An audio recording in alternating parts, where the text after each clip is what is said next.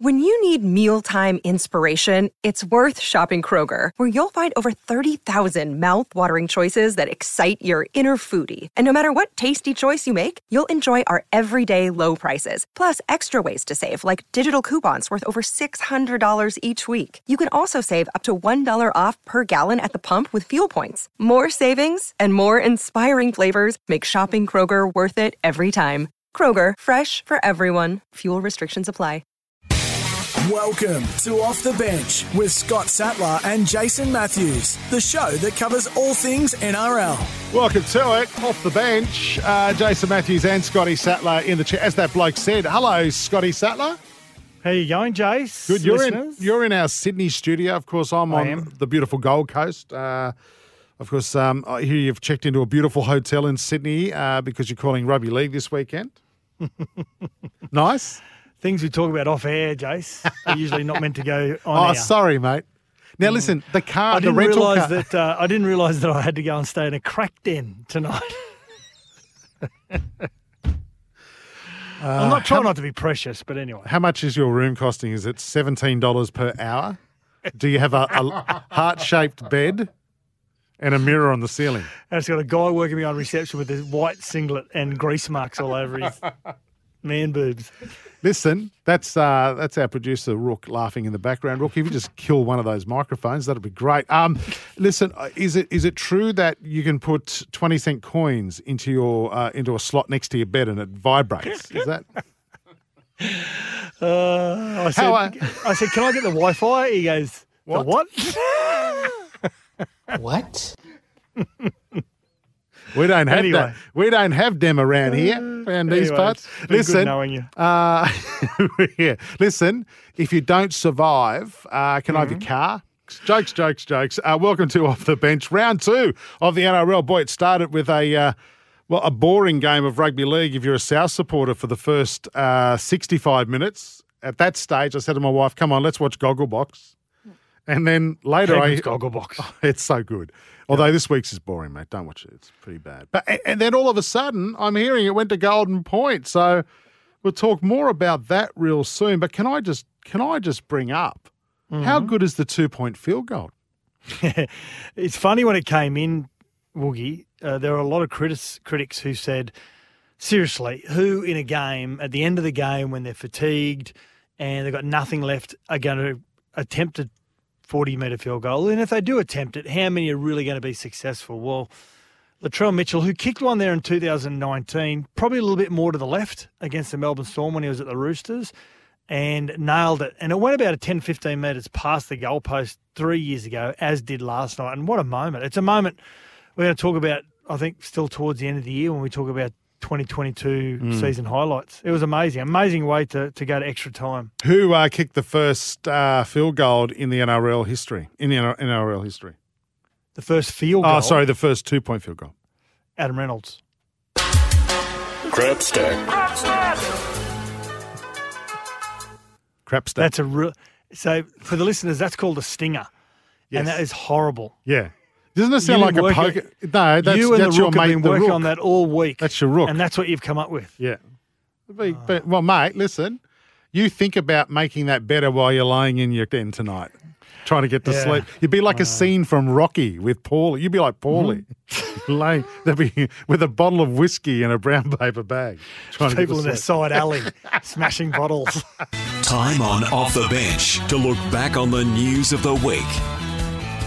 Rightio, there's some talk around the Dolphins again. I don't know how much of this is true, Sats, but according to the media, they're after everybody. The 17th team has identified... Anyone under 30. That's when you get someone under 30. Well, they've got enough over, haven't they? So Harry Grant, Cam Munster and Jerome Hughes, they're targeting from the Storm, Tau Malolo from North Queensland Cowboys, and Kalen Ponga from Newcastle. Now, Sats, let me put this to you. There's 5 very big names there.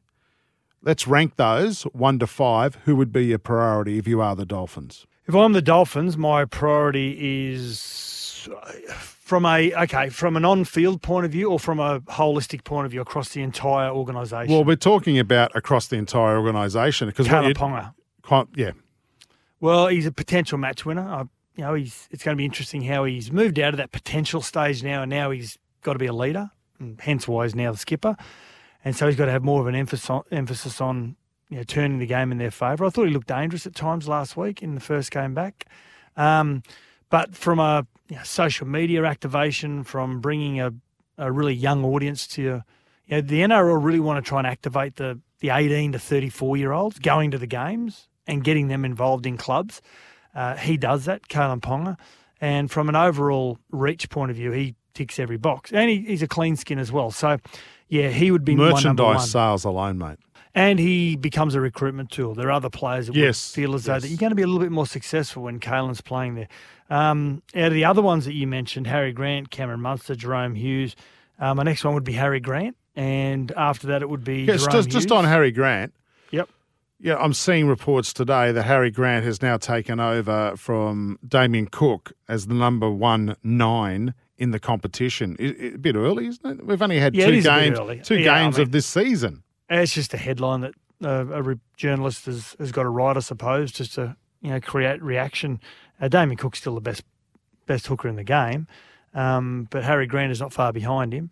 And they're different games, of course. Damien Cook really requires his forward pack to be on the front foot for him to get out of dummy half and use that amazing speed that he's got. Whereas Harry Grant, at times, a little bit like Cam Smith, doesn't need the forward pack to be dominating because he can get out and actually create momentum himself by the way that he brings players onto the ball. And without getting too technical, he's just got probably a little bit more arsenal to his game. He's not far behind. And hair. Yeah, it's a mad crop of hair. But, yeah, I mean, you got to understand, Harry Grant he won't leave Melbourne. He's a little kid and he knows that Melbourne gave him their first shot. Cam Munster doesn't come off contract till the end of 2023, so he wouldn't be there at the Dolphins for the first year. And he owes the Melbourne Storm. But he owes them for not tearing up his contract. But again, reports floating around at the moment are saying that Melbourne Storm will offer him a contract, but it's less than he's on now, a substantial pay cut. Yeah, that is fair. That's fair at the moment. From what happened over the off-season on Mad Monday with White Powder Gate, and again, not knowing what it was, doesn't matter. We're not stupid. He deserves to be knocked off the pecking order a little bit when it comes to contract negotiations. He's got to re-establish himself as not only he's always been a fine rugby league player, but he's got to, again, you talk about ticking boxes for an organisation, no different to a normal employer. He's got to start again in ticking some of those boxes. Now, from all reports, his pre-season has been impeccable, and that's on the back of, the scare that he got, but he's had other scares as well in relation to public relations. He's now a father, and that's what will be the difference. Changes you, doesn't it? In Cameron Munster. Now, in 10 weeks down the track, if Melbourne are equal leaders of the competition and Cameron Munster's leading the Dally M, guess what? That negotiation starts all over again. So one thing that Cameron Munster has on his side at the moment is time, and he should use it. It's interesting. Bellamy on Fox during the week talking to Matty Johns said Cam Munster has not had a shirt on this year because he's... Well, usually he's got a sloppy dad's body. Now he's got a six-pack. Now he looks fit. And, look, I think, mates, it'd be interesting to see what happens here. And I think someone's got to go, Jace. I think someone will have to go from Melbourne. Now, Melbourne... Will it be Jerome Hughes? Well, maybe because, I think he's the second best halfback in the comp. And if he goes to the open market, he gets a seven-figure sum. And now Melbourne, historically, Jace, since Craig Bellamy's been there, has been about, once they established those four really great players they had there, which was Inglis, Smith, Cronk, and also Slater. That took a while till they got developed up until about 2006, 2007 when they were leading players. They then built their salary cap around those three players, and then Inglis had to go, of course. They had to build the club around those three players, taking up a large chunk of the salary cap. Now, the four players they've got at the moment with Munster and Harry Grant and Jerome Hughes and Ryan Pappenhausen, something's got to give. Why does it? If they did it in the past? They've got four players there that are going to demand seven figures. And you probably can't fit four players taking up. Well, how'd they do it in the past? Well, they've only usually revolved around three. So that's why I'm saying Right, one. Yeah, Inglis had to go because they couldn't afford him. Yeah. And then, I think one of the four will have to go because I don't think they're going to be able to revolve the salary crap around the four players. What about Taumalolo? I mean, there's so many reports that he's just not happy at North Queensland Cowboys. Could Wayne Bennett get the best out of him? He's under contract. Yeah, unless the Cowboys are willing to release him. Let's say the Cowboys are, and there is talks around that. Yeah, I mean, could Wayne it has been done before, and Wayne Bennett will get the best out of anyone who wants to be better as a player. There's no doubt about that. As we spoke about during the week, Jace, I think Jason Taumalolo in this stage of his career is being played wrong. I think they're expecting him to play in the middle of the field and basically dominate every minute of the game. And it's not about quantity with Jason Taumalolo, it's about quality. And the Penrith Panthers do it with Viliami Kikau, and they have to do the same with him up there. Well, the Titans did it last year with David Fifita. Well, yeah, David Fifita, again, is still a young man who's trying to navigate his way through what they call rugby league intelligence. And he'll get there eventually. When he does, God forbid everyone else that's playing against him. But in saying that, Taumalolo, I believe, and this is just only my observant eye in rugby league, and I think I've been around rugby league long enough to know what's good and bad about certain players. Obviously not right all the time, but I think Taumalolo, if they played him differently, would get a far greater emphasis on the result of the game. He'll have a far greater emphasis on the result of the game in the end. So, but yeah, if they were going to release him, it allows them to go into the market and use his money to probably buy two players that have a big influence on the game. So I don't think they will release him. Because I think there's other options. No, I think there's other options, Jace. If there's no other option for the player, maybe it's the best for both parties, but there's still other options for Jason Taumalolo, the way you play him. And that hasn't been But he has no control over that, though, mate. And the coach has got to buy into that. And the coach has got to make the decision. Absolutely. And from all reports that I've seen, and discount half of them, maybe even 3/4 of them, that the relationship between the two isn't great. No, it's not. We wouldn't say it's not great. I'm not saying it's not bad either. I'm not saying they can't work together. But maybe Toddy is not seeing it the way everyone else is seeing it, and won't use him in a different way. Well, I don't think many people would use Jason Taumalolo in a different way. I think a lot of people think Jason Taumalolo is being used the correct way right now, and I think it's not. I don't think it's right at all, the way that he's being played. I think they need to look at another alternative. And it's not Toddy Payton's fault because this is before Toddy came as well.